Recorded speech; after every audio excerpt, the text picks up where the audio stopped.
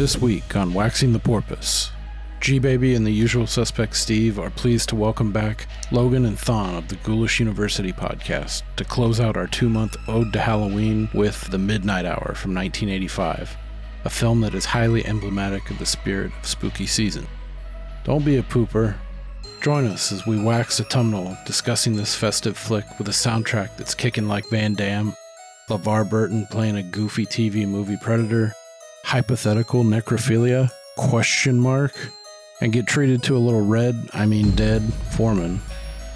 The porpoises, midnight hour companions, and keen observers dare to raise the undead inadvertently, invoke a timestamp curse, and throw a party in this big kids on bikes without the bikes having PG-13 attempt at Night of the Demons, but it still fucks. Butterfly in the sky, yo ass is about to get twice as high. Let's wax this moonlit porpoise.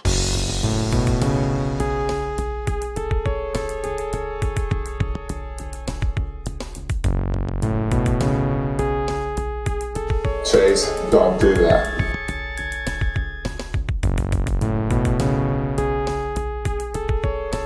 You see, we working on his brow chakra. We're just in back of the crown chakra.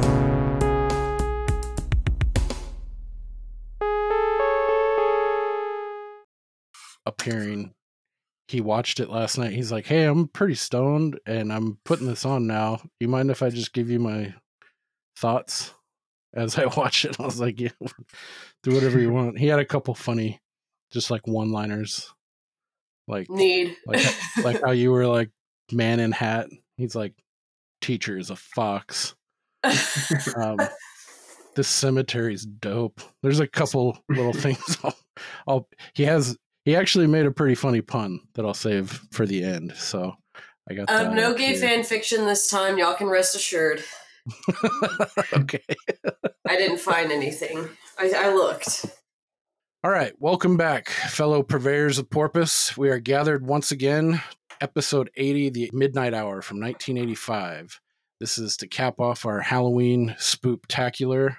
Done, 8 films the past couple months. In celebration of the season, doing strictly horror films, and I thought this would be a fun one to kind of cap it off. It's a little bit lighter, and this is a flick that I saw a few years ago, and now it's become like a yearly staple that I really feel like kind of encapsulates Halloween, puts you in the mood.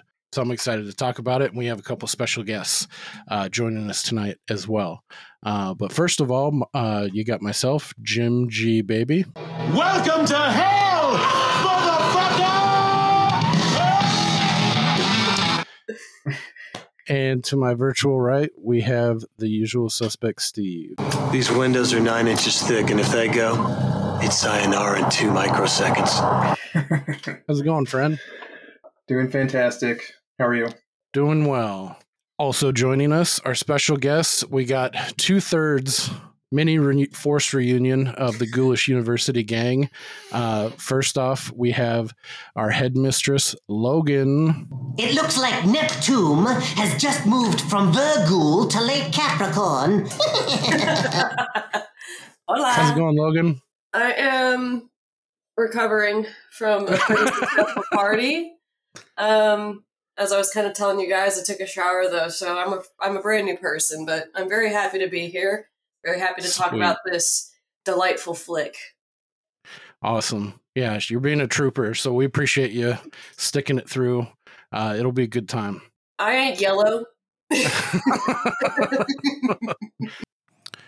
was at this moment I should have taken the alley-oop and mentioned that we were actually just on, Steve and I, Ghoulish University's season 3 finale episode of Tales from the Crypt, which was aptly titled Yellow, starring Kirk Douglas and his son, Dan Aykroyd, of all people. So that one's out now as this is released. Check out Ghoulish University anywhere you get your podcasts. Thanks to Logan for having Steve and I on and putting up with our bullshit. Back to the episode.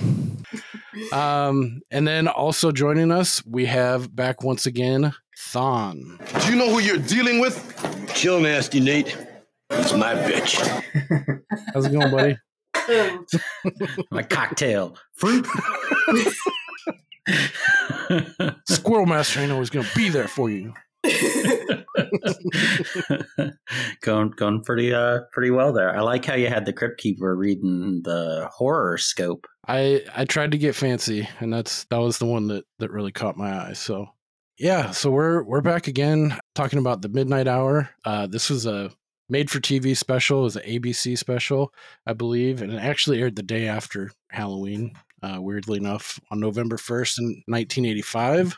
After that, it was released. They reran it a couple times in the early 90s, and then in the late 90s, it got a limited DVD release, and since it's been out of print, so it is kind of it's hard to find. It doesn't get discussed, I think, much along with the other, seasonal fare that you're used to. But it is on YouTube. There's a lot of good copies. There's like 5 or 6 versions online of varying quality, but it's on there. So I implore you to check it out. I think it's a great hidden gem that isn't discussed. So I thought we'd kind of talk about it and show it a little bit of love. If you really want some nostalgia, I saw there's a 2-hour version that has all the original 1985 commercials still in it. Oh yeah, I saw that one too. That's awesome. Yeah, I preferred the hour and 30. Yeah, same here. For time's sake, but yeah. There's a couple that have introed it. There's this really cool channel. I fucking don't have it at the top of my head, but they do they release films, like full feature-length films online, and then they'll do like a 3-minute intro talking about it, and they'll do an intermission, kind of like Joe Bob style, but with way less cut-ins, and they put out a lot of obscure stuff, and this is the version that I watched because it was the highest quality video. But yeah, I've seen there's a couple they have 8-hour, 6-hour blocks of people recording TV commercials from August 1992. Yeah. Shit's so wild. Who is watching that? I bet Chris would find that interesting. Yeah. I mean, I think he sat through probably a few of those to try and find that fucking he did. Regional Texas Pancho. Oh, you mean Pancho's Mexican Buffet? Raise the flag. Raise the flag. Raise the flag. Yeah, it's infected my life as well. Motherfucker. Yeah, that shit is fucking catchier and shit. I don't know though. I think you did your number on me with the what the fuck is it called? Oh, Prestique. The Prestique, yeah. Antidepressant commercial with the catchiest jingle of all time. Yeah, I have a YouTube playlist in the car, and that's on it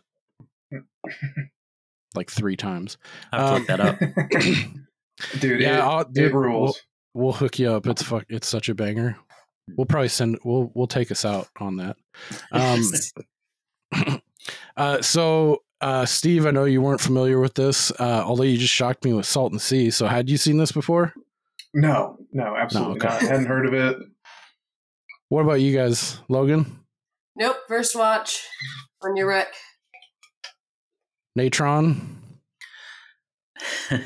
No, I hadn't seen it. When you sent it to me and I started playing it, I was like, oh, I'm sure I've probably saw this and this is going to bring back memories. But I was like, no, this is first time watch, but enjoyed it. Sweet. Steve, what's the verdict? Yeah. What'd you think of this one? It was fun. It was a fun little romp. I feel like you're holding back a little bit. No, I mean, I will say the corny, cheesy level was almost off the Richter scale, but yeah, it was fun. Had a sweet little ending, I thought, that kind of wrapped it all up nicely. I was wondering though, because I mean, Logan is so much younger than we are. If it would have been tougher for her because it's so much more outdated. Well, yeah, and the familiarity. What'd you think? So you haven't seen Hocus Pocus, Steve, but this movie really did kind of give me those Hocus Pocus feels. Yeah. You know, it's got the high, and I know it was 1985, but Hocus Pocus came out 93? Mm-hmm.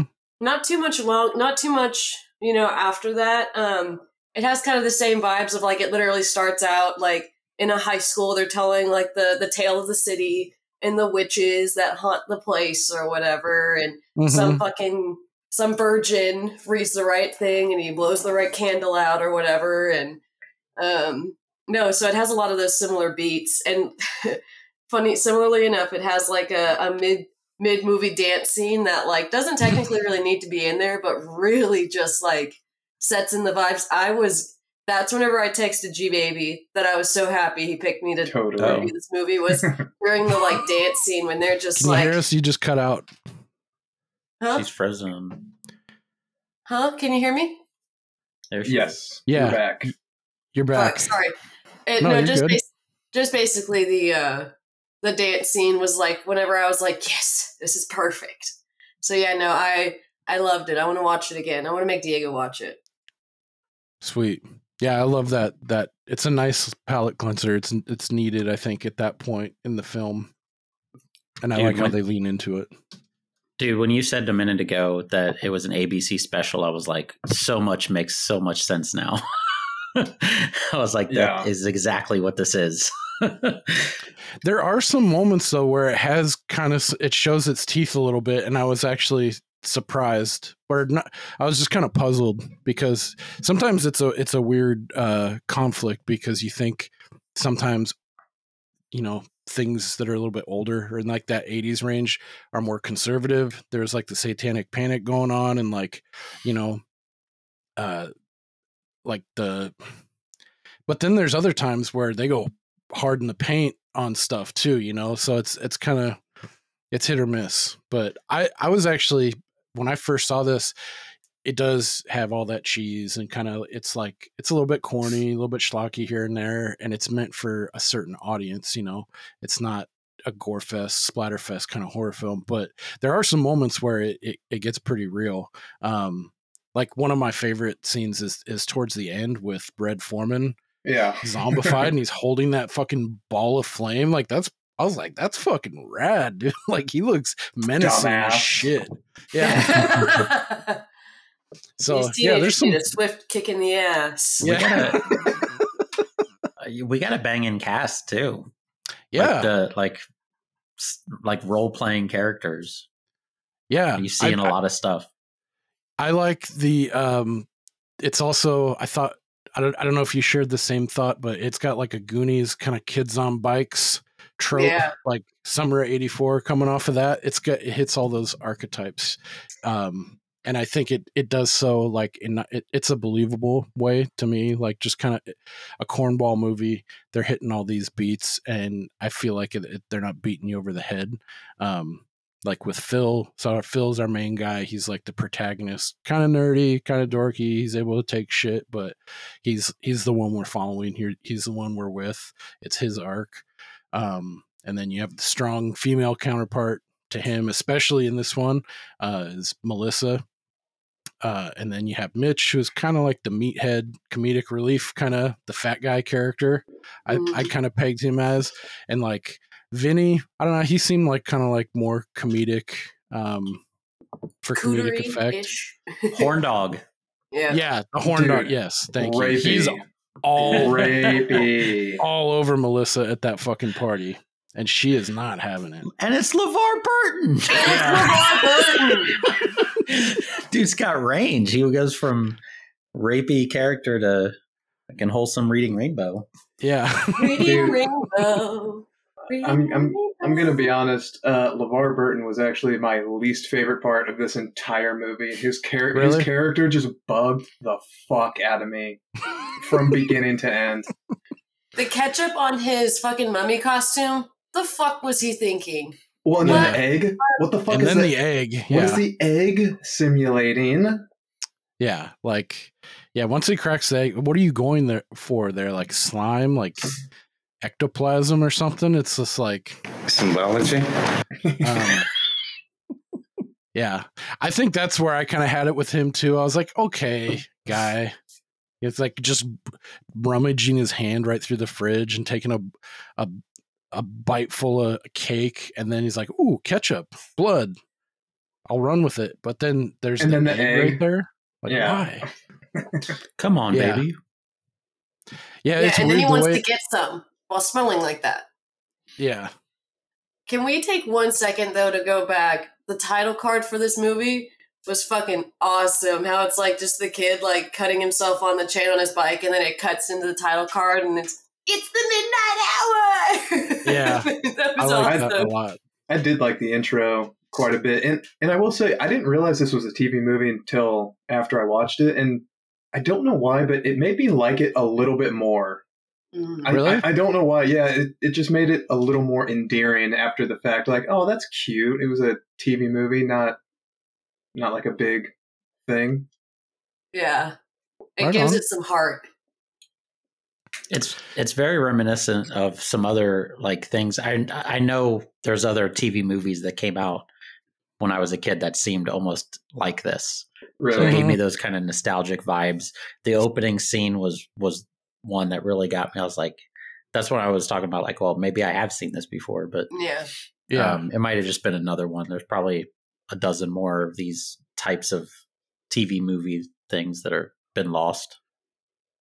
Yeah, it did have a very like familiar feeling at the Mhm. beginning, like and I like how it puts you like right in the like it zooms down over Elm Street.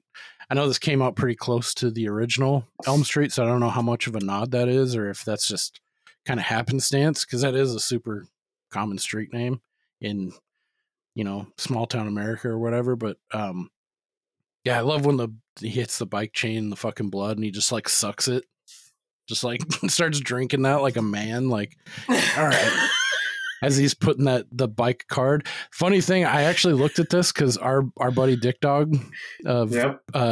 Coors Light Chronicles fame, I texted him. I was like, Rob Owens, Dodgers, early to mid '80s. What can you tell me? And shockingly enough, he came back. He's like, I got nothing, and that's after Googling and trying to search for him too. I was like, what bullshit? I tried looking him up. I couldn't find anything online. I was wondering if, and I had the same thought about Dick Dog, like somewhere if he's watching, it's like, oh, great first baseman from the fucking 84. Yeah. But he didn't exist. They made him up for this movie or what? The name That's what I'm kinda it didn't thinking. sound familiar to me, but I didn't. Yeah. I didn't bother taking the time to look it up.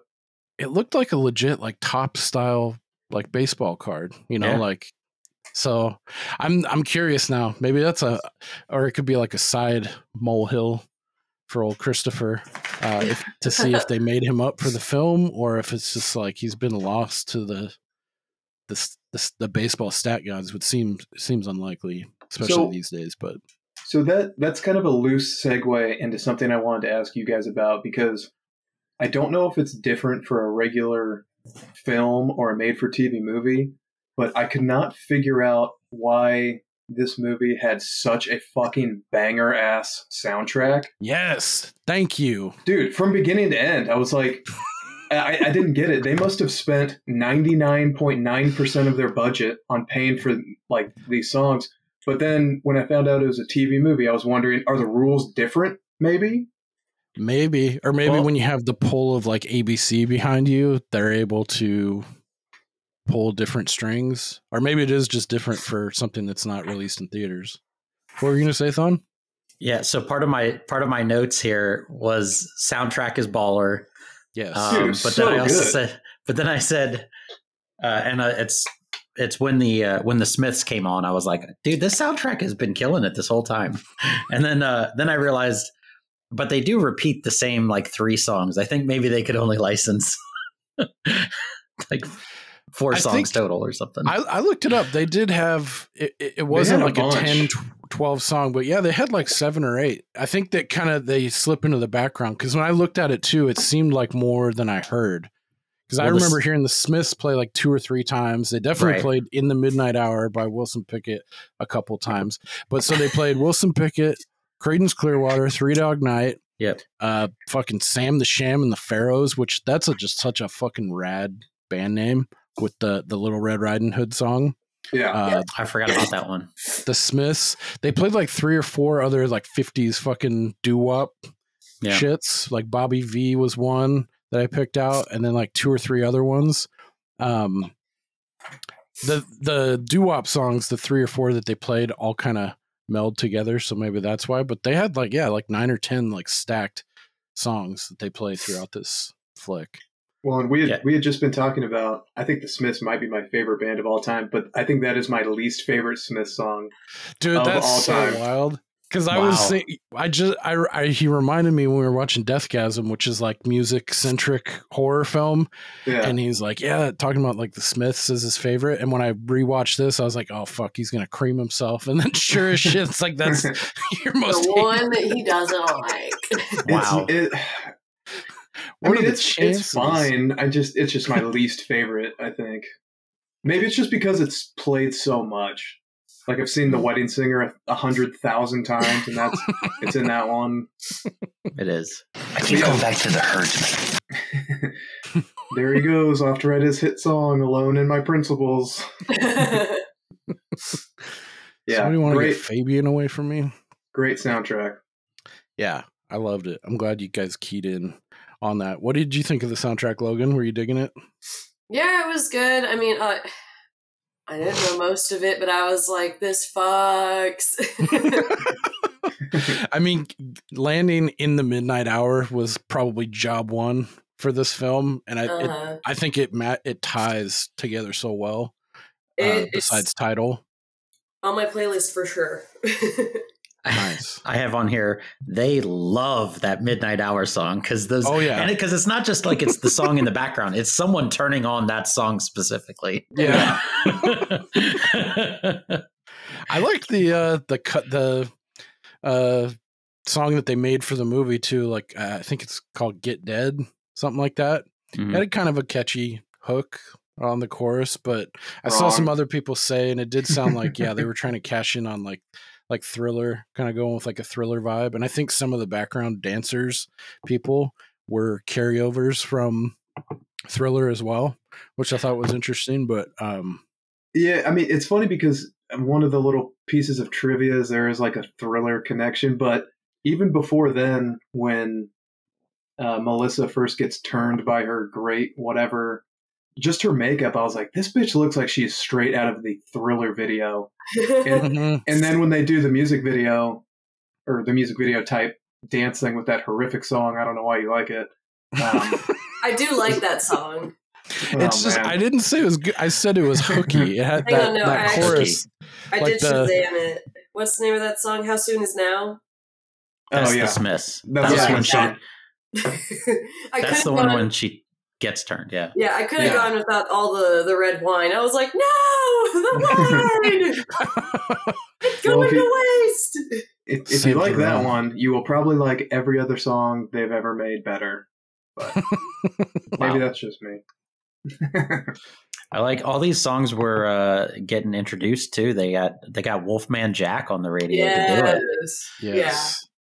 Can't forget to talk about him. I only knew him honestly from American Graffiti. I think that's probably people around our age, 20s and 30s would maybe know him from, but I guess he was actually a real person. I always thought he was a fictional from American Graffiti. I thought he was like a fictional kind of legend that they had made up, but I just know the name. I don't know anything else about him. I don't either, really. I just know he was popular between like the 60s, 70s ish, real popular, just like DJ. Yeah. I noticed in the credits, like the opening credits, it said like Wolfman Jack as, and then it was like the voice. And I was like, interesting. But yeah, I noticed that too. And then like I didn't recognize it, but as soon as I heard it, I was like, I'm sure that's exactly who the voice is. He's very wolf-like in appearance, so the name is fitting for sure. Although in American Graffiti, he's played by someone else who's not Wolfman Jack, in point of fact, which is weird. He had a face for radio. Yeah. Some people are mainly... Some people, they're just good for the voice. Yeah, I mean, he's got a distinct set of pipes on him, that's for sure.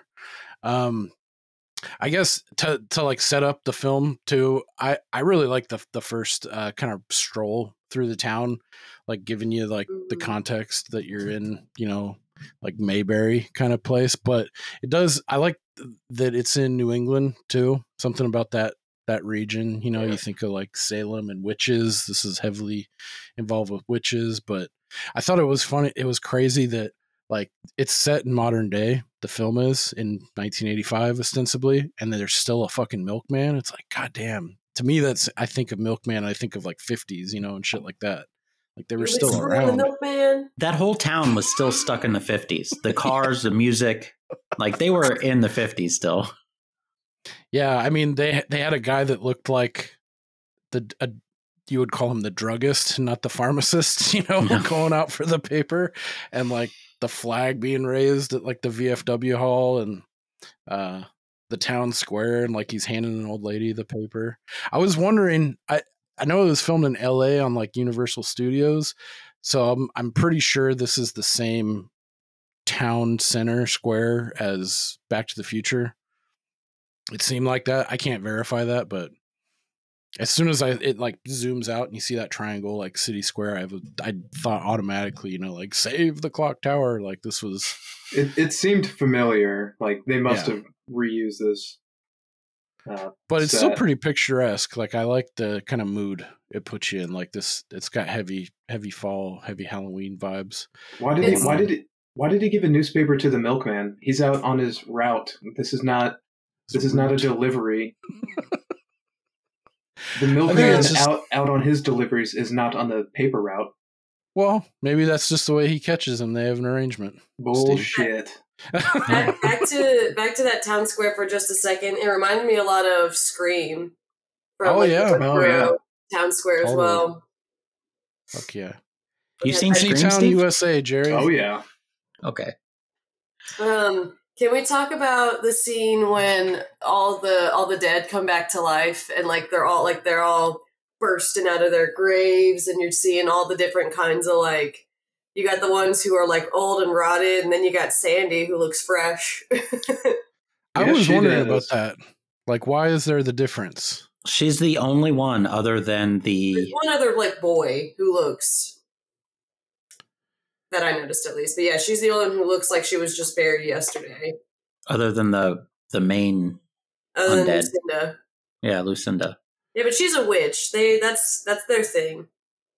I was bothered by this too, and by happenstance, when I was prepping for this, I saw the actual invocation, and I think someone claimed online too. This is why, but because there's also that weird opera fucking singer at the end that seems to be like calling all of them to their final point or whatever. There's a few other little people too that don't look as zombified and like pale and dead and shit, and it does say in like when they're reading the scroll that's where all hell breaks loose, they say like something like the demons will be arisen and the undead with unfinished business. So I was like, okay, that's kind of your. Okay. But I don't know what Sandy's unfinished business is. To fall in love. What the hell? Oh, right. Sorry. You fucking asshole. She never made out at Lookout Point. She never went all the way in the back seat. Yeah, she was pretty frisky. She was right. Dude, she had unfinished business. She said, I've been fucking waiting for this. Established. So that's when I saw that, I was like, okay. I mean, if you have it in there, fine. Well, so and she had also only been dead 30 years at this point, right? And everybody else might have been dead longer. Well, maybe there was like the serial killer. Yeah, he had died like in the 70s or something like that, or even like in the 80s, and he was disgusting. Yeah. Huh. Well, maybe she was. Maybe she was embalmed and they weren't, because I've heard of them like exhuming bodies that have been embalmed 50 years later, and they're like, it's really creepy. They look almost exactly the same, depending on the condition of the ground they're in. I don't think poor Sandy was embalmed. She wasn't a fucking pharaoh in the 1200s or whatever the fuck that was. Do you mean mummified? Yeah. Isn't that the same thing? No. People get embalmed. Oh, right. Regularly. That's where they just get drained out and replaced with formaldehyde, right? Yeah. Yeah. Okay. Maybe it's just because she's a sweet young lady, and that's why she came back looking. She's an innocent. Yeah. Yeah. I have in my notes here, what are the rules? Because they're not like Sandy's looks fresh, passes as a regular high school girl. You have like a werewolf, you have zombies. Some of them are just zombies and they moan, and some of them can just talk regular, and some of them can like sing opera, and like you don't know what's going on. The little dude was awesome. Yeah, he was cool. But yeah, he seemed almost like alien, like a different variant of zombie. And then they had Lucinda's Dracula all of a sudden. Some are like vampiric, like they she's a witch and she's a vampire. That's what I said. I said, wait, she's a vampire? What? I thought she was a witch. Yeah, it's the vampire stuff all of a sudden. Yeah, it is a little. Yeah, I felt like they were trying to like pull gently at like the Universal monster, like the idea of like a Dracula, like a Frankenstein zombie, maybe. Though I mean, obviously they had a Wolfman.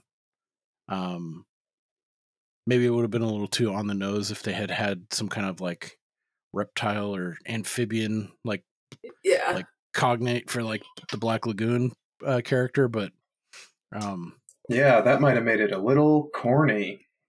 They sprinkled a little bit of everything in.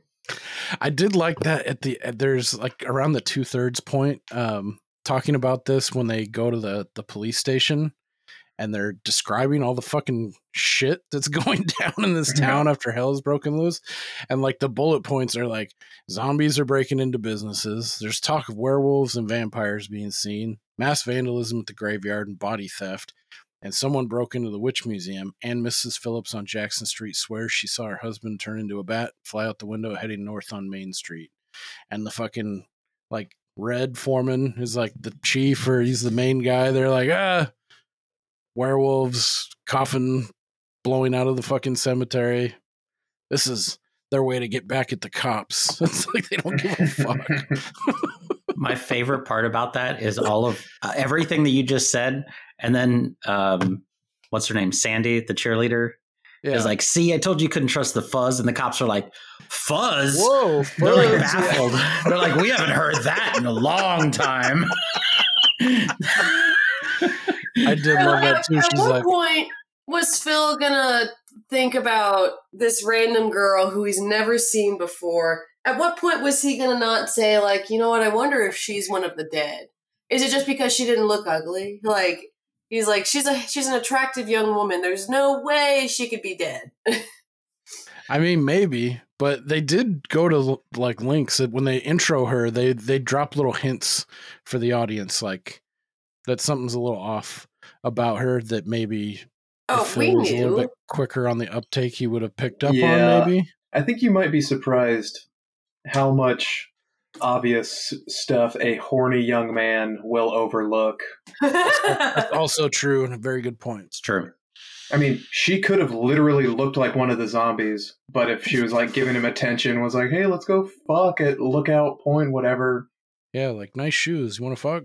Yeah. He would have been like, great costume. Yeah. He was being a little bit of a prude whenever she was trying to make out with him. He was like, yeah, he was like, he does have I look like Rick Moranis. Well, yeah, he does. He does, dude. His face paint kind of bothers me too. I'm like, and how like doped out he thinks he is. It's like that clashes with your Dracula presentation. You're going out with that fucking wig. What is that? Yeah, what the fuck was that? I was like, he built up to it this whole time. He's like, yeah, my costume's fucking awesome. And then he literally makes his entire family close their eyes. He's like, yo, gotta close your eyes. And then he comes down and he's like, and I was like, that's it. Yeah. Not only that, he passed on like his ancestral garb when they were stealing the witch thing. He was like, they were like, oh, you sure you don't want this? This was your great grandfather's or whatever. And he was like, no, I got something in store for Halloween. Yeah, just you wait. Mind. Yeah. I was like, dude, how long did that take you to frame up that geometric fucking triangle on his nose and chin? It's like, dude, yeah, you could have been the fucking Witchfinder General or whatever the fuck. Like, Witchfinder General. What is it? It seems like the witch Isn't Witch what's Hunter? that from? That's in my head. You I know thinking it's- of Postmaster General? Oh, okay. I don't know why. It's one of those. It's a tick that I have. It's like I just appended that, like thinking that's what it is, and I was like, I don't think that's what it is, but I'm gonna run with it. Yeah, the Witch Hunter General, rather. Yeah, there's some There's lore. no general. I don't know. There's I no don't- general. I think it's just the Witch Hunter. Really? Yeah, I I think must so. be thinking of something else. But yeah, so I mean, there's historical like the guy Phil mirrors Melissa, who is they're the great grandchildren of these two figures of the town opposing one another. So like your hero figure, the savior, which is Phil. I can't remember his last name. Grenville. Grenwald or something. Grenville. Grenville. And then there's Lucinda, whose great granddaughter is Melissa, played by Sherry Belafonte. I know she's a famous figure by virtue of what she did and her dad, Henry Belafonte. I think that's definitely past my time. I only know the name by reputation.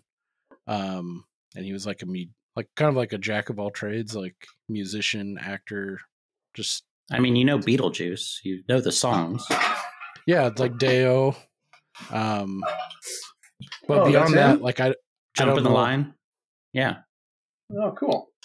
Yeah, I think all I know is Calypso and Belafonte. But anyway, she's in it, and so they're both channeling their ancestors in this this fight with the town, and a horde of undead are unleashed, and then it's kind of off to the races trying to figure out how to reverse the curse. Phil and Sandy kind of side plot starts about halfway through the film, and that kind of carries us through in parallel with trying to undo this curse that's befallen. I don't think we mentioned the name of the town yet either. It's Pitchford Cove, which their fun name for it is Pitchfork Cove, from all the witch history and lore. Let's see. Can we talk about as a dental assistant watching that beginning part? Oh yeah. That was fucking awesome. No, it's just even funnier too because you hear the woman yelling in the back, and then they go, "Oh, she's just here for her cleaning." I fucking howled because I worked for a periodontist specifically, which I think the dad may have been because it said DDS. I don't know if that's like. I work for a pediatrician now, so I'm not entirely sure if DDS is like just a regular dentist or if like I know that the periodontist I worked for, he had a bunch of other different letters. But anyway, we had patients who would come in who legitimately were like that, who like they would be yelling during their cleaning. So I was just beside myself at the beginning because I was like, oh shit, someone's getting a tooth pulled. And then they're like, she's just here for her cleaning. And I was like, oh That's awesome. I don't think he used a drill for a cleaning, Yeah, though. he definitely had a drill. Oh, he was working in a filling afterwards, maybe. Yeah, that is true. They don't use drills during cleanings. And he did not want to give Novocaine. Yeah. He said, I don't believe in Novocaine, bitch. I'm just going to fix this one thing right quick. King Roland wanted to get in there and get but Spaceballs there, G baby. Oh yeah. That's the only thing I know Dick Van Patten from, except for his name. The Van Patten name is like resonates it bangs around in my brain. But yeah, and then it attaches directly to Spaceballs. So the Tales from the Crypt girly and me watched this, and I was expecting the ending to be, that patient's niece comes into town and she looks just like Sandy, and like they get introduced right at the end. So like instead of him driving off into the night, I thought it was gonna cut to like school the next day. Everyone's like, well, this weekend was so crazy, I don't remember anything. And then like all of a sudden they're like, introducing our new student, and it's like Sandy, but like Yeah. not Sandy. I was expecting that, but I didn't Mandy. get that, which is fine. No, instead it ends with everyone dead. I was so shocked. They just everyone's gone now? I don't think so. I think they just were like, you can figure out the rest. Yeah, I thought they came back. No, yeah, they come back. Okay. When? What scene? Well, I think it's just implied because he's in new clothes. His car's, which was fucked up by the Wolfman, is all fixed and nice. And yeah, the zombie judge rammed into his car and fucking his shit's all dope now. That is a good point, though, Logan. I thought that they could have taken, especially being like an ABC made for TV movie, they definitely could have taken the easy way out and presented, here's your super duper happy ending and Phil gets the girl, and like, I'm glad they didn't do that. Instead, she only lives on in his memories, and no one will know about it because no one will believe it. I swear, I made out with a girl. She's just dead now. I made out with a cheerleader. There was a hot cheerleader, and she was so into me. She wanted me so bad. She was way hotter than Mary or whatever. Oh yeah, her face is. Mary was like, I don't give a fuck about you. She wanted Frankenstein. She wanted Frankenstein, and she got Frankenstein. She got him. Pardon me, Mr. Perfect! I did like the holier than thou judge speech to his kid about if you fucking get in trouble, I'm not going to bail you out. And then when he's zombie driving later, his kid's like, he's probably drunk driving again. Like, wait a second. Yeah, I gotta go drive my old man out. Yeah. For a judge? Jesus. Dude, I noticed that too. He was hitting that fucking scotch or whiskey or whatever really hard. He was slapping his son around. It's like, I know you stole that shit. He was a dick. He looked familiar. I know I've seen him in something else before. Inner Space. I don't know. That's Quaid. And Martin Short. I've never seen Meg Ryan. Oh, so good. Jack Nicholson now or Jack Nicholson 1974? Meg Ryan. I did like when they were going to steal the costumes. Never heard this like parlance of the time, but he's like, "Come on, don't be a pooper." Like, what? I didn't catch that. Yeah, because what's his name? Rick Moranis looking ass. Phil is like, "Oh, I don't know. Oh." And I think it's LeVar is like, "Come on, don't be a pooper. Let's go." I'm like, what? Oh, who says that? That's rough. I mean, if you don't like spaghetti and meatballs, why don't you get the hell out? Hey, listen, I'll come down there and give you a crew cut, mister. I want spaghetti and meatballs. Let's see your clippers. He's also, the judge is also in UHF with the Weird Al movie. Okay. Yeah. Yeah. That's exactly it. Dude, I love XHF. That's not what it's called. What? UHF. UHF, sorry. Yeah, I've been sipping on Grandpa's cough medicine a little bit tonight. Dude, that's a highly underrated flick. Weird Al, Michael Richards, doesn't get enough love at all. It's on Amazon Prime. Go check it out. Oh, sweet. I went into that with about 0%. Like, I was like, this is going to be terrible, and I loved it. It's awesome. I've never seen it. Is it Michael Richards pre Meltdown? Pre Seinfeld. Okay. Oh, yeah. Shit. Okay. Like pre Problem Child.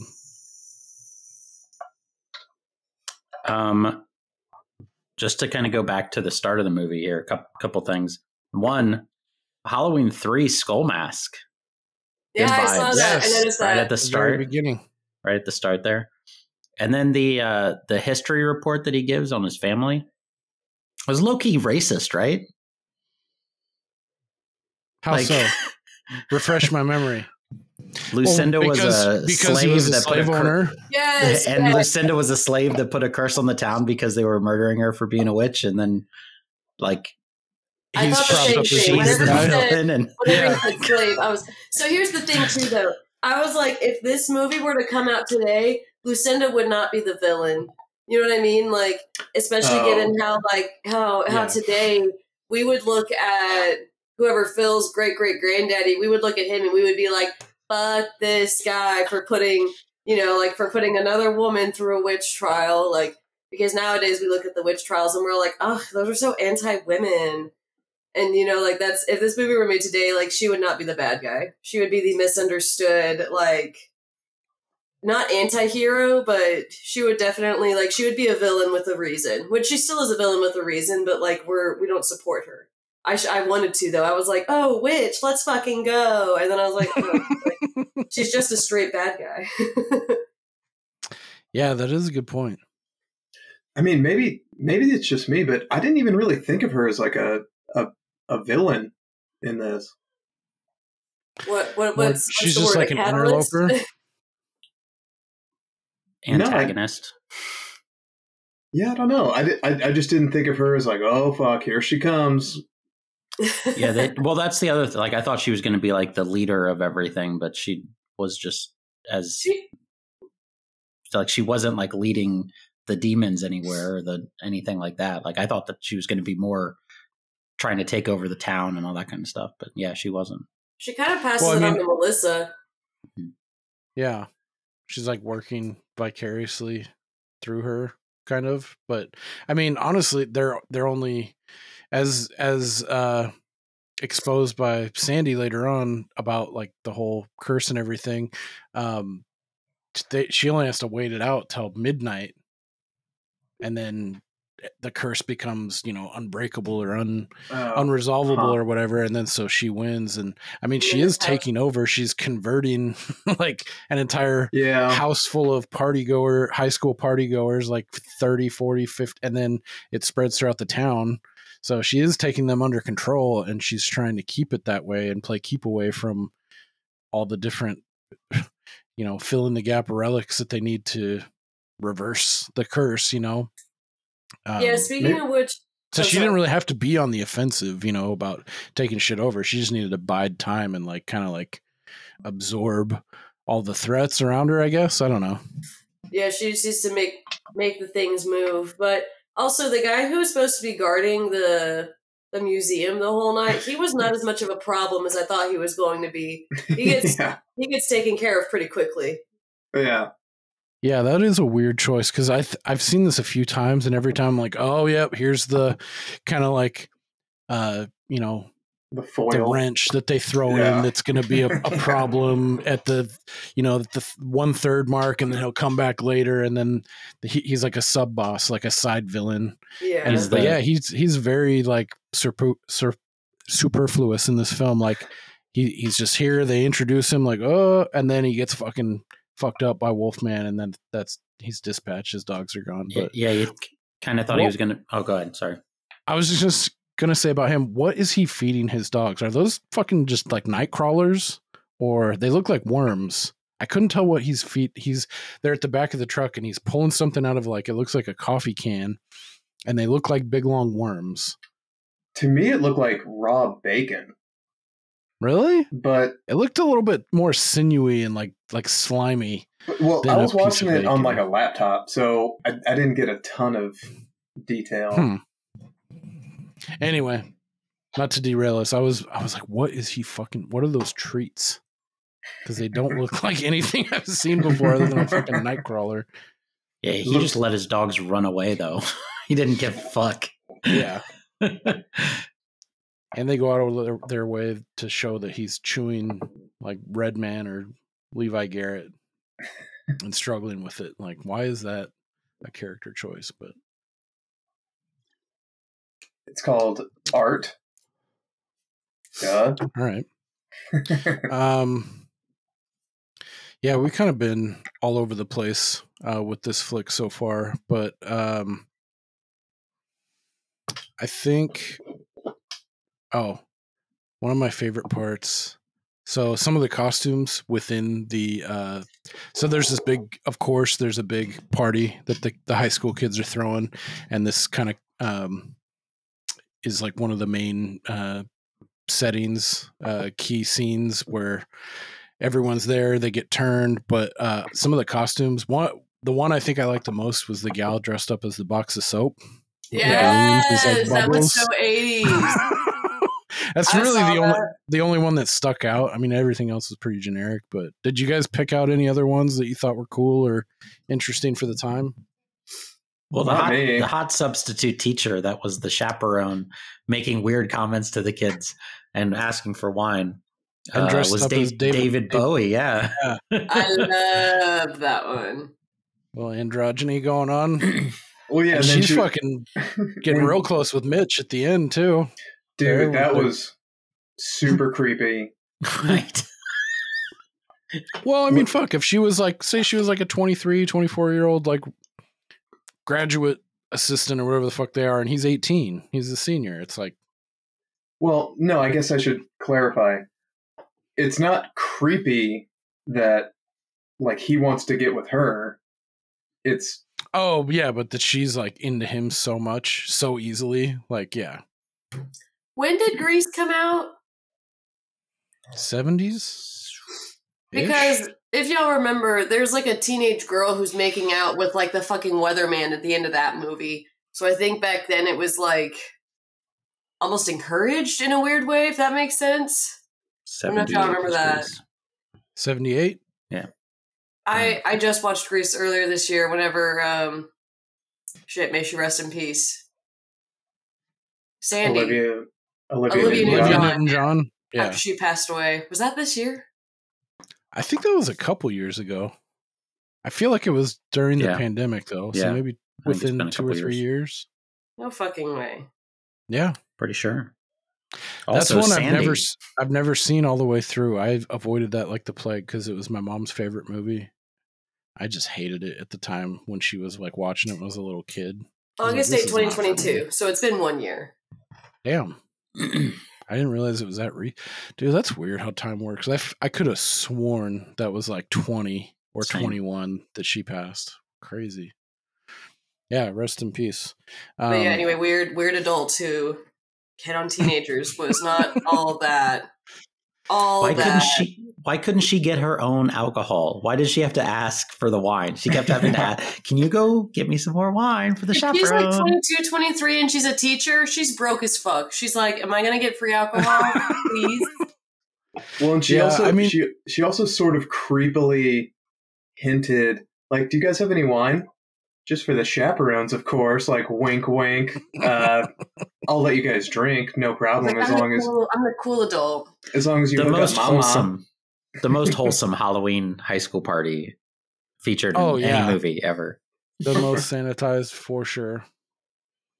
Yeah, because I was like, they're using her as like a mechanism to get down to the basement, to get Melissa ostensibly, but someone, we need to get down there. We need to have that happen. It's like you could have easily just been like, yeah, have a pack of some of these kids. Like, we're gonna turn up and fucking. There's a wine cellar down there. Yeah, people would have been getting fucked up, but it is an ABC. Get the exploding wine bottles. That was weird. It's like, why is that happening right now? And they're not exploding. They're like, it's like the cork is popped out and they're pissing out, like in an arc, you know, like. Just the energy in the room was the pressure. The paranormal, corks flew. The supernatural energy. Yeah, did they even establish, and I missed it, how the substitute teacher got invited to the party? She was just there, like, hey, we met you earlier today for the first time. Do you want to come to this party of just kids? Because she was dressed as David Bowie, I didn't realize it was even the substitute teacher until Mitch said something about being the teacher. She does look way different because her hair's like banging out of control, like 80s style when she's the teacher, like real wide, that fucking whatever that is that gals used to do.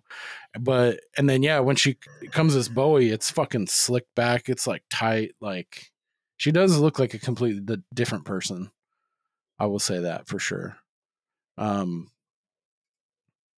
Yeah. I like everything at the house, like the party stuff. It's pretty cool. It does drag, I guess, in some spots. if we're being real, I mean, this is not a perfect movie, and I think its biggest sin is there are a few parts that feel like they drag quite a bit. I think my biggest problem, though, too, is towards the end when they figure out, okay, to reverse this curse, we got to get. I mean, Sandy, like, fortunately enough, knows like all the fucking steps. She's like, "Did you say a curse?" Like, oh, well, here's the perfect antidote for you. You have to get the fucking Witchfinder General ring. You got to get the fucking scroll, some wax, and a fucking pieces of him bones or whatever, and fucking seal it all up. Why didn't his body come back? Yeah, good He point. didn't have unfinished business, maybe. Well, and I also love the part where she's like, well, what exactly did you do? And he's like, nothing. We just recited a curse that invited Satan back to Earth. Like, I love those type of scenes. Like, what? Nothing. We just planted a bomb in the White House. Like, well, yeah, obviously that's going to be a problem, but. Yeah. Did you not connect the dots as you were saying that, or what's going on here? Shortly right after that too, he goes, like, she sits there and she explains the whole thing that G Baby just said about you have to get the bones and you have to do this, you have to do this, and it all has to be done by midnight. And he's like, well, then what happens at midnight? And then she says, like, whatever in the curse or whatever, like what happens. Else the curse will go on forever and this and that. And he says, I have it written down here. He says, well, those are the exact words of the curse. I was like, why did you ask what was going to happen if you knew what the curse says? It's like, weird. That's exactly what I said out loud. Huh. Yeah. Bizarre. Good point. Yeah, I'm glad you picked up on that, Steve, because that part hit me this time especially too. And I clipped that out because it was so fun. We took him to the cemetery. Mitch and Melissa kept him. That's when we found this old parchment inside Nathaniel Grimville's trunk. We goofed around with this ritual, but that's it. Phil, what kind of ritual? Phil. It was something about raising the dead, setting free all the demons of hell, but nothing happened. It's like that exact thing, fucking. Because it really didn't in his mind. It's like they went there, they said, "Oh, this is some buffoonery," like we're fucking. How's that relevant? Dressing up, read from the scroll, and then they left. And it wasn't until after they left that fucking graves started exploding out of the sky and shit like that. So, but yeah, that line just hit me so good. I wondered if they were doing that intentionally, like to be funny, or if they just really wanted to spell it out. I don't know, because the rest of the attempted humor is pretty corny and not great. So I will say, I really appreciated that Sandy was like the mastermind behind getting everything rolling. Because like in movies, I think especially back in the 80s, it would typically be like the male lead who's like, well, he comes up with the plan or whatever. But Sandy was like, we need to do this, we need to do this, we need to do this. And he was like, all right. And then they just did it and it worked. I liked that. Yeah, I mean, he is pretty much just like a passenger on this, and he's told exactly what to do. He's a pretty much a nothing character. Like, I don't really see like a lot of. I mean, at the beginning they paint him. He's got a little bit of confidence about him, but he's kind of like mousy. He doesn't want to go out of his way. Like it looks like he's having trouble with women. Like, I mean, he just seems like a normal, average kind of dude, nerd kind of thing. But I don't see any growth. Like at the end, like he doesn't overcome anything, or like he's just literally like given a cheat sheet and it's like, this is what you do, and he just performs a function and then moves on. Like it's. Well, when he has that scene with his dad. And his dad's like, well, he talks to his mom, and his mom's like, oh, yeah, whatever. This. And his dad's like, you gotta fucking go for it. Like, don't be such a fucking bitch. And then he continues to just be a bitch the entire movie. He doesn't like bow up and like fucking, he doesn't have a moment like that, I don't feel like. And his dad also does say, like, you have to get your heart broken a little bit. Like, he even does tell him, like, he does need to get hurt. And I knew it too the whole time leading up to, like, Sandy, like him and Sandy are kind of getting together and stuff. I was like, well, obviously she's not forever. So like he's going to get his heart broken because him and Sandy have this great thing, and then she's going to disappear at the end of the night. Sure enough, he got his heart broken. I was kind of thinking that, because what's the name of the gal that he did like? Is it Mary? Mary. I was kind of thinking he would take Sandy to the party. Mary would see them together and be like, "Ooh, he Get all jealous. is a desirable." But No. No, instead they get to the party and everyone's dead already, and they turn around and they're all just waiting on the stairs. Some of them can talk fine and some of them can just moan, but then they all just wait for the perfect moment to pounce. I thought that was funny. He's like, damn it, we're late. We missed it. Getting that ring back from the jock boy did not take what I thought that was going to be the hardest thing to get because it's on the body of one of the dead. And they got that shit so easy. They were like, all right, got it. Let's go. Yeah. I was beginning to talk about one of my pet peeves and I went off on a dumb Jim tangent, and but that was like one of my problems with this too. I mean, you gotta weigh things, and you know, like this is a TV movie, ABC, yada yada yada. This isn't like high art, but it is really fucking convenient, like, and how easy it is. It's like the guy that you need this shit to perform this thing, happens to be the tip of the spear, like attacking you, and you're able to get him in this fucking the door, and like, oh, get the ring. His hands perfectly. It's the right hand. Yeah, like. Well, and is it Sandy who gives him like the saw or the knife that's just like. Yeah, it's like just fucking cut his finger off, and he's like, I'm gonna put syrup on it. Like, what? It's like a microcosm of what's happening there. Yeah, she's like, he's gonna need this hand later. Oh man. She's like, cut it off. Have you a valediction, boyo? Yeah, I really don't like that part. It's like they could have done something. It wouldn't have been that hard. Like if it takes another 5 minutes, or I just thought that was like a lack of imagination. Something like, it just seemed all way too convenient. I want to see them fight. Even when they go back, they drive in a car. They build some tension by like the fucking cliche, like, oh, the car won't start all of a sudden now. Yeah. The car had no problems the whole movie. The car starts just fine the entire movie, and then all of a sudden, the minute that they're trying to peel out of there, oh my God, what's going on? And then not only that, but then they get in the car and they go to the cemetery to finish the ritual, and the fucking whole horde of zombie fucks don't have transportation. So they shambled their way there quick enough to where it's still a struggle to get the bones and the fucking wax or whatever the fuck to seal the ancient scroll and reverse the curse. So they took a shortcut. Well, I guess, fuck. So why is it all of a sudden a hard top when the Wolfman shredded through the original top that was there? Is it? I didn't notice that. Is that an entire continuity error, or was it a different car? Maybe. No, because they were in the backseat of his car, right? Because they put the top up. Yeah. And then the Wolfman jumps in and tears through, right? Yeah, he shreds the shit out of it. And they drive off.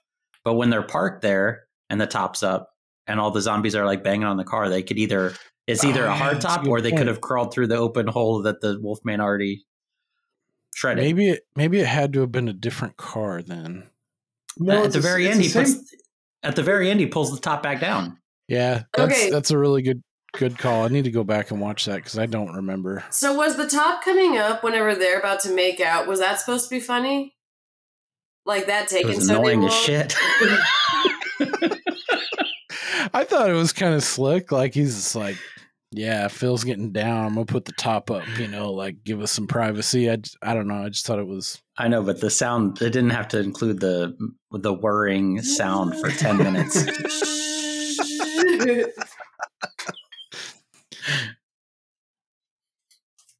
Yeah, I need to go. I want to go back and look at that now because if it had to have been a different car with all of them around him or something, because they easily could have jumped in the huge gaping holes. Well, and they even showed it when they showed it from afar, and all of the monsters were on top. There was no hole in the roof. Huh? Yeah, I totally missed that. Well, that's a ginormous fucking continuity plot issue that you have to grapple with. I mean, it's going to keep him up at night. No bones about it. Yeah. Let's see. I also thought the 6'8" serial killer would have played more of a role. I thought more of like a boss villain, like a boss zombie type thing. Yeah, they set up a couple things like that. That's a big one that it seems like they go out of their way at least a little bit to make you aware of, and even show like the grave, like murderer, killer, whatever. He goes after the judge. Yeah, and then instead, the cops he just mention takes it care too. of dad, the abusive dad. Yeah, maybe that's as far as they got with it, and they're like, okay, this is enough, and they just moved on to other shit. I thought that was pretty cheesy when the dad, the asshole of Mitch, who is also the judge, and when he's getting dispatched, the fucking zombie's like, guilty. Yeah. Guilty. Like, all right, come on. I like the, they do when they were talking about it, though, when they first got to the cemetery, and they're talking about the serial killer or whatever. And they're like, yeah, he's got all these 18 bodies in his backyard and all this kind of stuff. And they're like, yeah, he's 6'8", and this guy. And then Mitch, like, they're talking about this 6'8" psychotic killer. And Mitch is like, sounds like my kind of guy. What? I didn't pick up on that. That's fucking weird, man. I heard that. What do you got going on, bro? That is weird. I really wish that at some point during all the chaos later in the movie, they just cut to that mom knitting.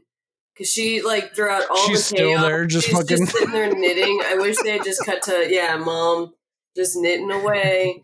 Not unbothered. She was unbothered that entire time. Yeah, she was fucking riding a wave for sure. Like, dad's slapping my son around, working on my project. And he's going around bitching about everything too, and she's just like. Honestly, been there. Have another scotch, honey. Yeah, for a TV movie, why didn't they have the son that was being abused by his drunk father, like, not get killed by his zombie drunk father? Yeah. I always thought Lucinda must have taken him out or something, but then no, sure shit. His dad just tosses him around like a fucking rag doll and breaks his neck ostensibly, or you just dead. He's got the bleeding eyes. Yeah, and he was doing a weird thing with his voice at the end too. Like, kind of felt a little cheeseball. But fun fact about him: this is probably an obscure figure that's lost on people, but that guy is the son, one of the 3 acting sons of Dom DeLuise.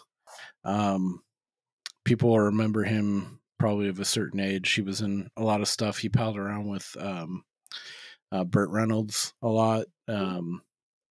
He's kind of a tongue-in-cheek. I remember him from a parody that they did with fucking Billy Zane of The Silence of the Lambs. It was called The Silence of the Hams. I know exactly what you're talking about. It's so fucking cheeseball. If you've seen the movie cover, I bet Steve might have seen it. Logan, you're probably too young, but I remember always seeing the movie cover in like Blockbuster, and it's like this big fat like face smushed like, and it says Silence of the Hams in the Silence of the Lambs script. So have you seen that? You know the Silence of the Lambs cover with the woman with the butterfly or the moth over her mouth. Yeah. So it's that cover, except it's his face and it's smushed together, and there's something else in there. I forget what it is. I used to rent the shit out of that when I was like 10. I have seen this. It's a good time. But yeah, I thought that was fun. There's a little maybe nepotism going on, some Nepo babies in this flick between Sherry Belafonte and old DeLuise. I looked at his family, like the other 3 brothers. There's one in particular. I've seen him in like 50 commercials. I'm like, oh, fuck. And you really look at him, and it's like, that does look like it would be Dom DeLuise's son. And I want to say Phil's mom at the beginning. I'm pretty sure that's Dom DeLuise's wife. Any hoodles. Dick's going to love all this, I bet. Because he's the age, like he's like 10 or 15 years older than us, where a lot of this stuff is more like probably on front of mind for him, that he's more familiar with. But just to wrap it up, like I think I've compared this to, or I sold it to others as like a PG-13 version of Night of the Demons. It kind of has that same vibe ish. Yeah. And maybe even a PG version of that. But this is an especially good one, I think, if you have kids. Like, I watched this with my son, who's almost 2. I mean, I can really watch anything with him and he won't give a shit.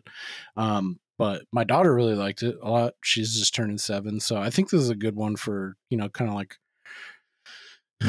like little kids, early teens will probably dig on this pretty good. But even, like if you grew up, if you're a Gen X-ish range, I think for me, it instills a lot of Halloween nostalgia, especially the beginning. It kind of sets the tone.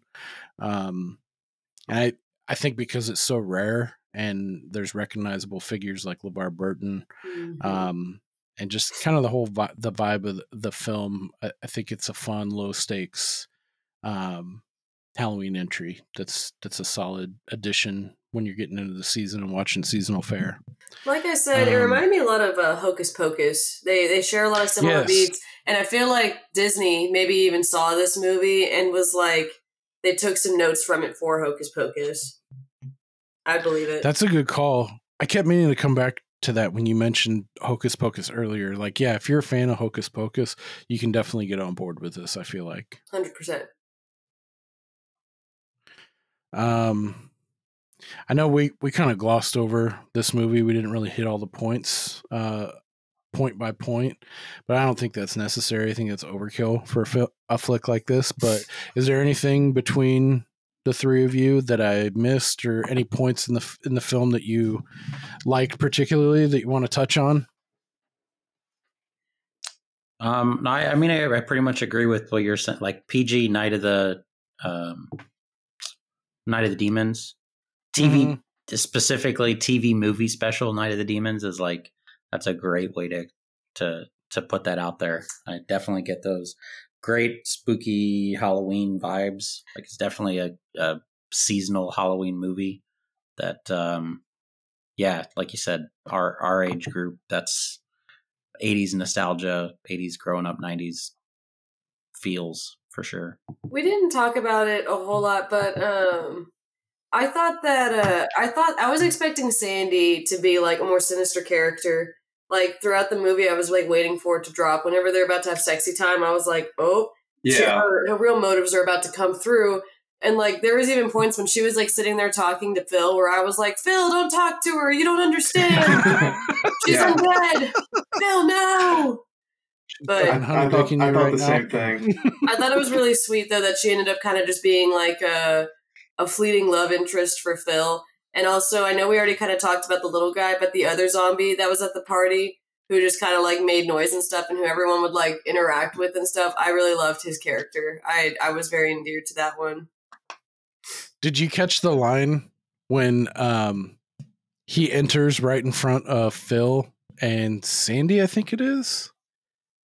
Maybe it's earlier. Maybe it's Phil and someone else in his friend group or whatever. But they see him and he's like, "Oh, where's he from?" And the gal, maybe it's another Mary, high school. is like, yeah, he must be from some other high school. And he's like, "What, junior high?" Yes, yeah, I remember that. It was Melissa who said that line because she was walking around. She was Miss Host. That's right. Yeah, wasn't it her house? Yeah. Yeah. Because it was the family. So I was confused at first. I was like, okay, so they still live there, because when he was describing, he says, "Oh yeah, there's a party." When he's telling Sandy, "Oh yeah, there's a party at the old whatever the last name, Cavender house, at the old Cavender house." I thought it was like an abandoned spooky house. That's what I thought. They get there and it's all like, that's what I was thinking too. I was like, man, they cleaned up this abandoned house, nice. But that kind of reminded me of Night of the Demons too, because I'm pretty sure, at least, so I haven't seen the original one. I saw the remake, but at least in the remake they have it at just like some random ass house that you could like rent or whatever. Oh, okay. It wasn't like run down and decrepit like it was, but they dressed it up really nicely for the party. Oh, okay, gotcha. Yeah, isn't Eddie Furlong in that one? I couldn't tell you. She doesn't know. I know. Do you know Terminator 2? Terminator 2. We've been The over kid from this. I know. I know your Schwarzenegger biography is not good. Still making my way through it, but Terminator 2 is definitely on the short list. we're still working Back to the Future in. I'm going to watch that this year. That's actually insane that you've never seen Back to the Future. She's how long into that movie before Logan's going to say, "This is pretty problematic." Well, Back to the Future, those are good Christmas time watches too, right? No? They're good anytime watches. All right.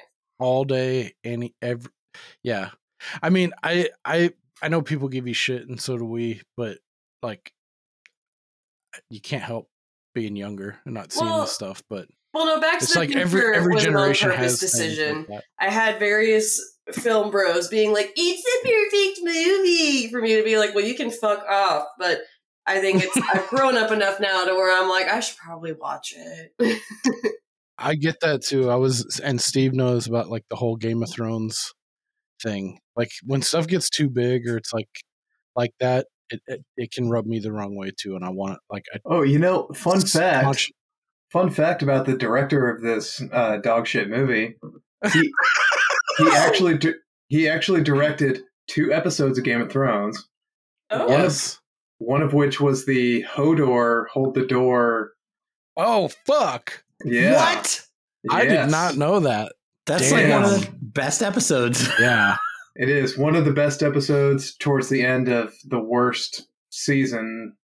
Yeah, that's an episode that crumpled me for sure emotionally. The last one?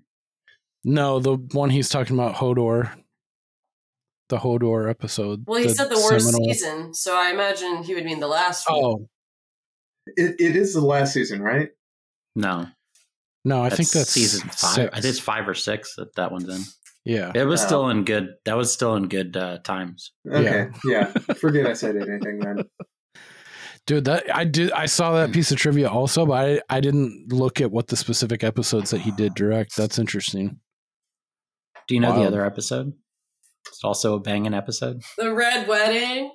I think it was either like the one before or the one after, and it had to do with the High Sparrow subplot, which I just really was not super interested in. That shit definitely that's definitely on my shit list of. Was Pedro Pascal in any of these episodes? More importantly, I don't think so. Gone. No. I think he was long dead by then. Yeah. He dies. Dude, spoilers. That's one of the ones that got me. That I was like, I wish I could have that one back, man. That one really, for like a couple weeks, that one really pissed me the fuck off. Oh. And that was before Pedro had like blown up and been like this figure who he is. He was just a rad. That fucking Viper was such a rad motherfucker. I did watch. I think Sean Evans in his Hot Ones episode, they talk about his death in Game of Thrones because Sean Evans. Yeah, they do. He talked about how it was super hot when they filmed, and when the blood was like nice and cool on his head. So he's like, yeah, that part was like dope. Fuck. Yeah, that one. That was tough. Because he had the righteousness on his side too. The righteous fucking justice. He was. He let the ego just go a step too far. He celebrating too early. He thought he had it in the bag, but yeah. Never celebrate too early. This guy, what's his name? Jack Bender, also did some episodes of Lost. I didn't key in on the ones that he did. But yeah, I was like, dude, what a wild... And he directed Child's Play 3. Yo. He's got a wild fucking filmography. He did some Alias, Game of Thrones, Lost, Mr. Mercedes, Steve. I don't know if I know you're a fan of the books, I believe. Yep. Oh, yeah. They did a limited series of Mr. Mercedes. It was pretty fucking brutal. With they did... What's that Irish dude's name? Brennan, fuck, I can't remember. I know exactly what you're talking about. Yeah, he's in fucking Gangs in New York. He's in a ton of shit. Our Flag Means Death? No, I don't think he's in that. What is this? Brennan Gleeson. God damn it. Oh, that's guy. I love that guy. Oh, never mind. I'm thinking about someone else. Never mind. He's awesome. Well, did some Under the Dome. Yeah. What a weird career. I'm glad you keyed in on that. I saw that too. That was a really great fact. I was trying to get that bump when from season 1 when Sean Bean is when he figures out the fucking the Baratheon shit, and he says whatever, blonde of hair. I love that scene when he fucking figures it all out. Oh yeah, so I have a couple. So I was trying to secretly coordinate a forced reunion of Ghoulish University and having Logan and Thon and Nadere join us, and he was unable to join, but he texted me the other night and said he was watching the Midnight Hour and he wanted to share some of his live thoughts as he watched. So I'm going to go down a couple nuggets that I picked out that I thought were fun. Some of these are just one-liners. Like, obvious, I could have guessed this one, but when we see our first appearance of Red Foreman at the beginning as the cop, Red Foreman! Exclamation points. It feels like a Logan move. Yeah. The teacher is a fox. She is. Dude with glasses could be Jared Leto's dad. I don't know if I agree with that. No, he looks like Rick Moranis' kid. Yeah, that's fair. Then she said, "This cheerleader's a zombie, right?" Talking about Sandy. I had the same note. If this dude bangs the zombie cheerleader, is it still necrophilia? Nope. I agree. Nope.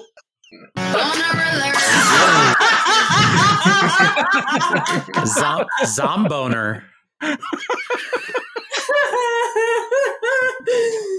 I'll allow it.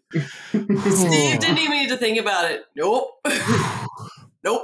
Yeah, that was instant. Awesome. Yeah, I agree wholeheartedly. Sandy can get it, dead or undead. How about the two? We didn't touch on it at the party. The two zombies that were getting it on. Oh yeah. Okay. I wanted to come back to this guy too before we end the episode real quick. So I like the they do this funny stupid gag I've seen in other movies, but when they raise the undead, there's one undead that's like a fish out of water. Like, he's not really a threat. He's not fucking turning people. He's not doing anything. He's like he's roaming around like, oh, and he sees a paper and he grabs the paper and he's like reading it and he's like, that's the one I was trying to talk about. Yeah. He's like miming like his old life or whatever. And then at the beginning they set it up like this back and forth with Phil. So they set it up, Phil's leaving and the zombie comes out and he fucking backs into him and he's like, oh fuck, I'm sorry, whatever. And he's like shambles on. Then they go back later to the party. This fucking fish out of water zombie guy shows up and Phil sees him. He's like, oh, hey, I didn't see you back there. I'm sorry for hitting you earlier. Like he sees him throughout and then he sees him like he's eating popcorn. He's like, popcorn. Like scooping his nasty hands through the community bowl. Yeah. And he pops up a few other times throughout this party. And then, I mean, one of the points that we skipped was Phil is just striking out left, right, front, and center with everyone there, including Mary. She's straight up in there. Like, fuck you. Yeah, she's like, every opportunity he has to say something to her, she's like, oh, I gotta go do this. Like, she's a boy. She's trying to ghost him. Yeah. Hey. Nicely done, Don. I love it. Baseball. God damn it. I love that bump.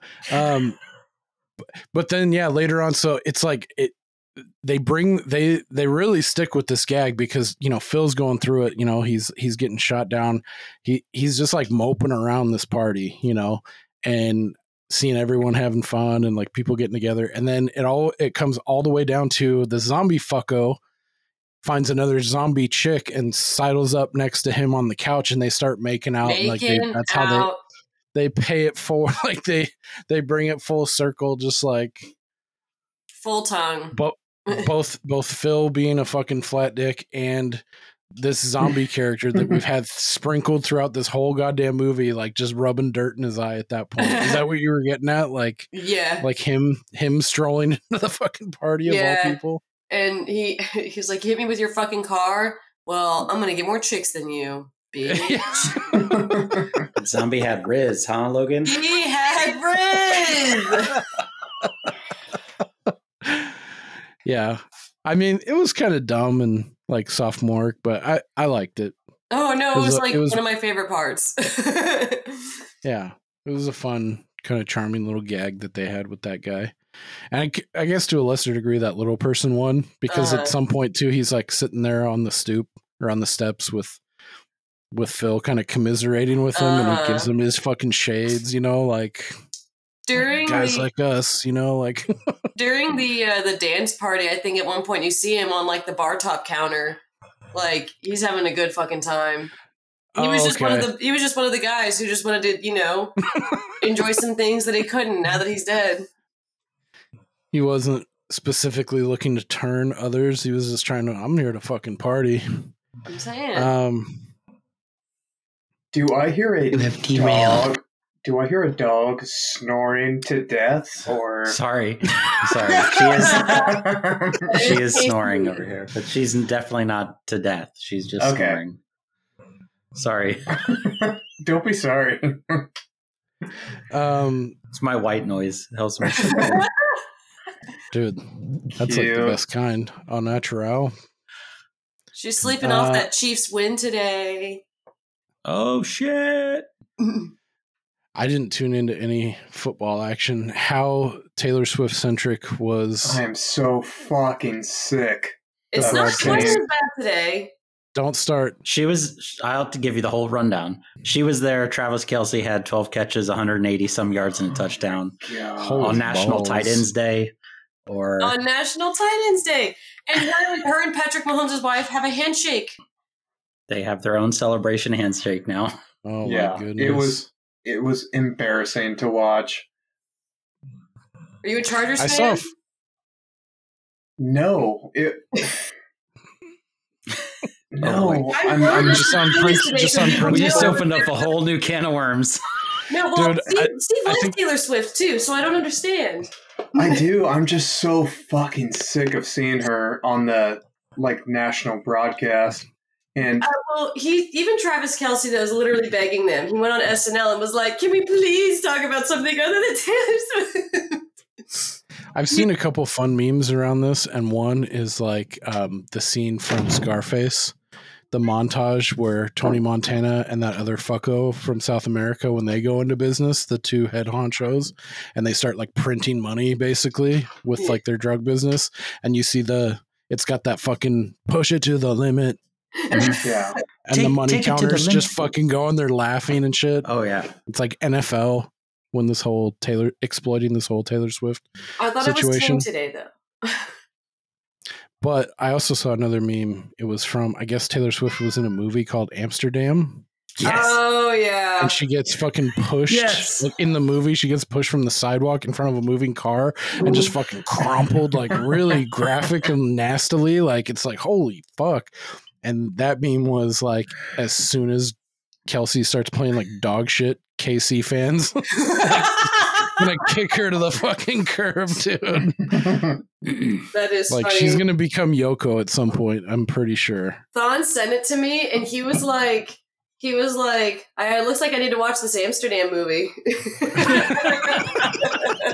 I hadn't seen it yet. I just saw that one clip, and I was like, "It's sold." It's pretty fucking brutal, man. Like, really brutal. You know, funny enough, I actually haven't seen that movie yet. I couldn't tell you why. I've heard it's dog shit. That's why I've I heard avoided it's really it, bad. But Leslie Odom Jr. is in it. I love him. He's also an Exorcist believer, though, so. Which was a whole other thing that we won't get into. Anyway, sorry. I was going to do it eventually, right? You're good. I got a couple others from Nate that I think we'll finish off with from Naderade that he sent. One of his funny pun that I alluded to before. So then he goes, this cheerleader's thirsty as fuck. Wolfman's a cock block, and Red Foreman turned into Dead Foreman. Hello. Hey. Hello, ladies. Broke out the Val Venus again. Dude, I had a bump in case he turned last minute, was like, yeah, I can make it. I had an intro bump for him that I want to play right now. Hey, Ann, how you doing? Good seeing you at the church bar crawl last week. It was fun. Got a little too drunk. That's all right. I was wondering if you would be offended by the Midwest Nice. It's this fella who does like little clips about like Midwest Nice, and they just go real tongue in cheek with it. I feel like I've heard that one. Yeah, that's a fun one. So I was wondering if he identifies with that or if he takes umbrage. So he'll have to let us know if he listens to the episode. Call it. Yeah, and he ended up his verdict. He said it makes for a good younger audience viewing. Like if I were a substitute teacher in elementary, you want some horror, I would show this to the class. I thought he was, because the substitute teacher in the movie. I was real worried for a second. That could have gone any number of ways. I bet our friend Jacqueline could use this movie. Oh, yeah, totally. This would be perfect. We'll just send her a link for your kids. That kind of, yeah, that would be perfect for that age group. Totally. All right. I had one other point just to throw out there that I was not confused by, but just like it bothered me for a second, was when they were when they were doing Mary's makeup, and then they started doing what's her name? Melissa's makeup or whatever. And then like Lucinda is just standing there in the room. And then like she starts talking to her and everything. Everyone's completely unfazed by this random old woman just standing in the room at the Halloween party. It's Halloween. Well, I guess you're, at first I thought you were like, I was like, oh, well, that's Lucinda just trying to get to Melissa first. But then like, that's her first like, oh, missed you. But now I see what you're saying. Like they literally just do not care. They're like, oh yeah, hi. But I think also like they just write everything off with like cool costume. It's just like, yeah, everyone's from another school, but she's just standing in her room.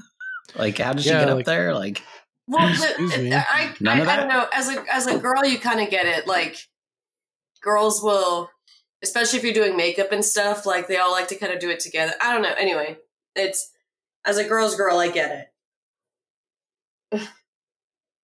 Okay. All right. Asked and answered. Is there anything else you guys had? Logan or Steve, is there anything that we skipped over or anything you wanted to mention before? No, Macaulay Culkin is in this one, apparently, uncredited as a trick-or-treater. That's all. Oh, little baby. No, I said my piece. Huh. Didn't you mention he wasn't the one at the start, was he? Gee, baby, I thought you mentioned that Macaulay Culkin was in this movie to me, because I remember on a recording I was like, I'm more of a Rory Culkin girly. I thought you mentioned. No, we were talking about My Girl and how you have to watch My Girl. I do need to watch that.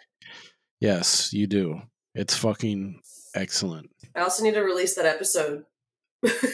Logan's gonna cry like a baby. Yeah, it's pretty tough. I will say that.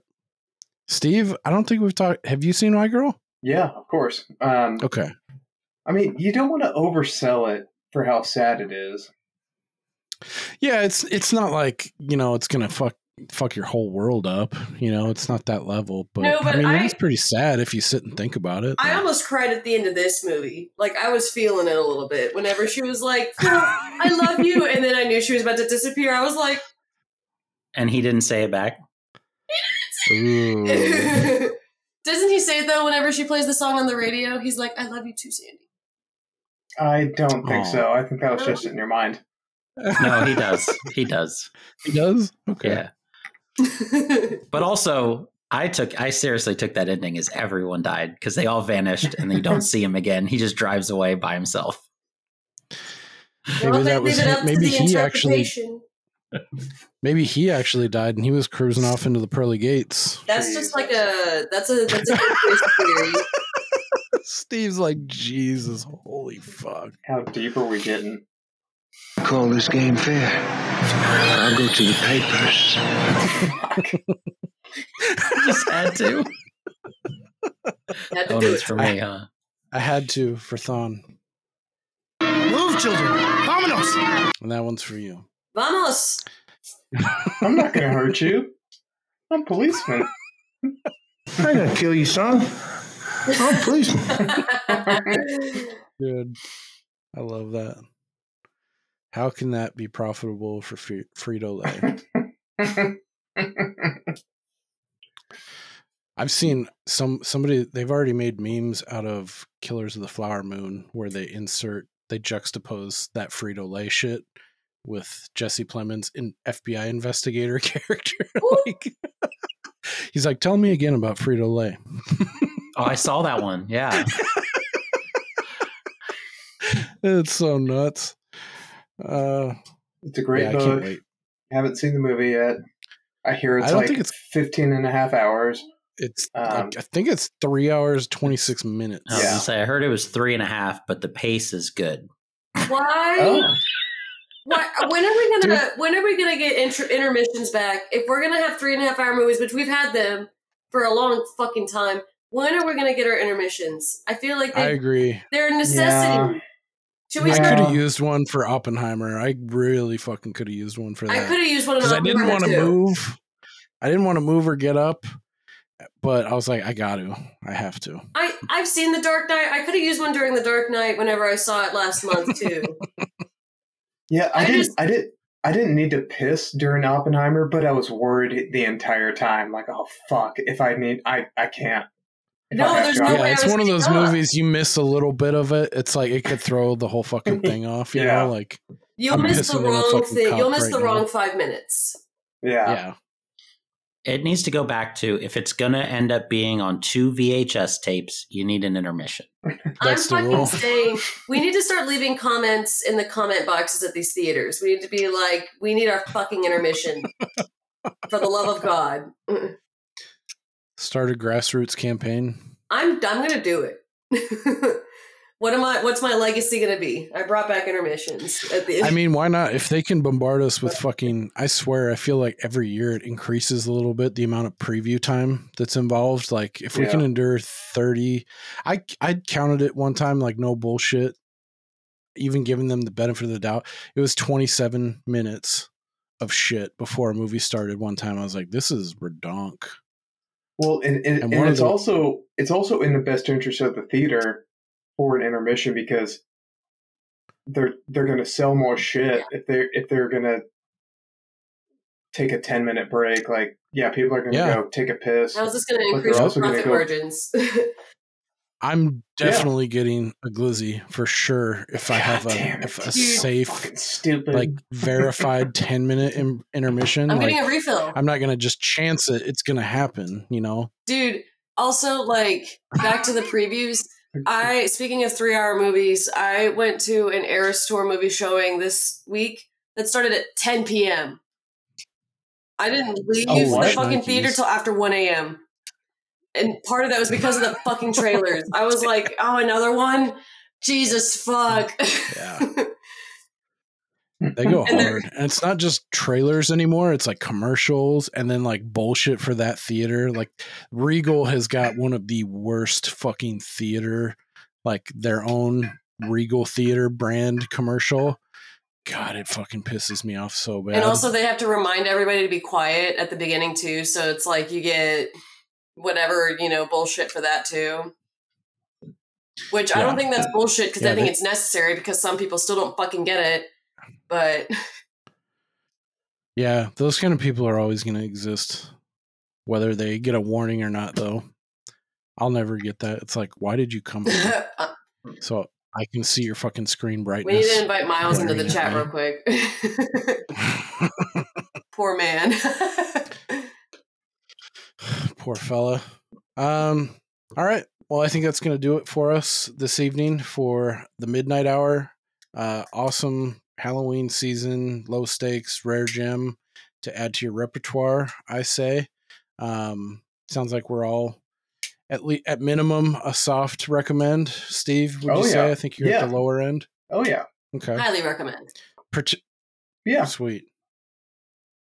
Particularly a seasonal delight or affair. Thank you very much for you guys coming on. Logan, do you want to plug? I apologize. I always do this, but do you want to plug where you can find Ghoulish University for our listeners? Yeah. So you can email us at ghoulishuniversity@gmail.com if you so choose. You can find us on Twitter at ghoulishuni, and you can find us on Instagram at ghoulisuniversity. I don't post on them very often, but I do make sure to check them and clear my notifications. So, yeah, that's where you can find us. All just Ghoulish University in the name. Word. You guys are about to close out season 3 of your Tales from the Crypt. Yes. Reviews, retrospective. Yes, and I kind of wanted to keep it a little bit of a surprise, but I think that, no, it probably won't come out by the time this one does. But host Naderade does make his triumphant return for that one. Nice. And you guys, it's going to be a pretty entertaining one. We had a good time. So I've come around a little bit. We had a talk about my feelings on season 3. I think I like it more than I was letting on, but you'll get to that in the wrap up. It's pretty good. Right on. That bodes well, because I was hyping season 4 and 5 because it sounded like you were a little down on season 3, but I think there is a lot of good in 3. But that bodes well, even if you're coming around to 3, even more so to stay the course and look forward to. There's some real bangers in season 4 and 5 for sure. Yeah, and I'm going to be reaching out to you guys about Demon Knight here pretty soon. We won't be in time for Halloween, but Thon, of course, you're always welcome to come back for that one if you wanted to. Which Thon can come back whenever he wants. Professor of Astrology, we miss him. But life happens. Will do. That's Billy Zane. He's a cool guy. He's trying to help you out. Listen to your friend Billy Zane. Yeah. The Zane main. Cool. Well, thanks again, Logan, for coming on and joining us, and Thon making the time last minute, springing it on you. That was great. I'm glad you guys enjoyed the flick, and may it live on. Yes. Maybe we'll get a re-release on DVD or Blu-ray, or it's not even on streaming right now. But to those of you catching this late and just listening to the episode, if you haven't seen it, it is on YouTube. Just type in The Midnight Hour 1985. There's like 5 or 6 really solid links to it. And there's still time. By the time this comes out, I think it'll be the 26th of October. So perfect for the Halloween season. Much love. Next week. Oh, sorry. I was just going to say thank you. Really appreciate y'all having me on too. Awesome. Yeah. Yeah. Thank you. It was great. Good to see you guys. Word.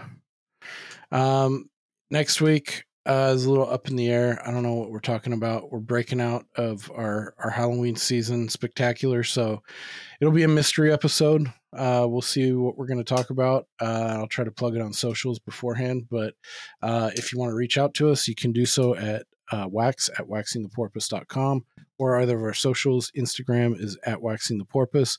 Twitter is @waxingtheporp. Thanks again for coming on. Steve, any final thoughts? Nope, nothing for me. Did you get the old lady to watch this too, or no? This is a solo affair. No, she was busy, so she hasn't watched it. And I've kind of been contemplating if she would like it. So, Do you think it's a little bit too cornball for her kind of taste? Undetermined. I think she would like it after the fact, but okay. Yeah, I'll probably make her watch it in the next week. Word. Love. Sweet. All right, gang. Thank you again, and we will see you when we see you, and we will see you later.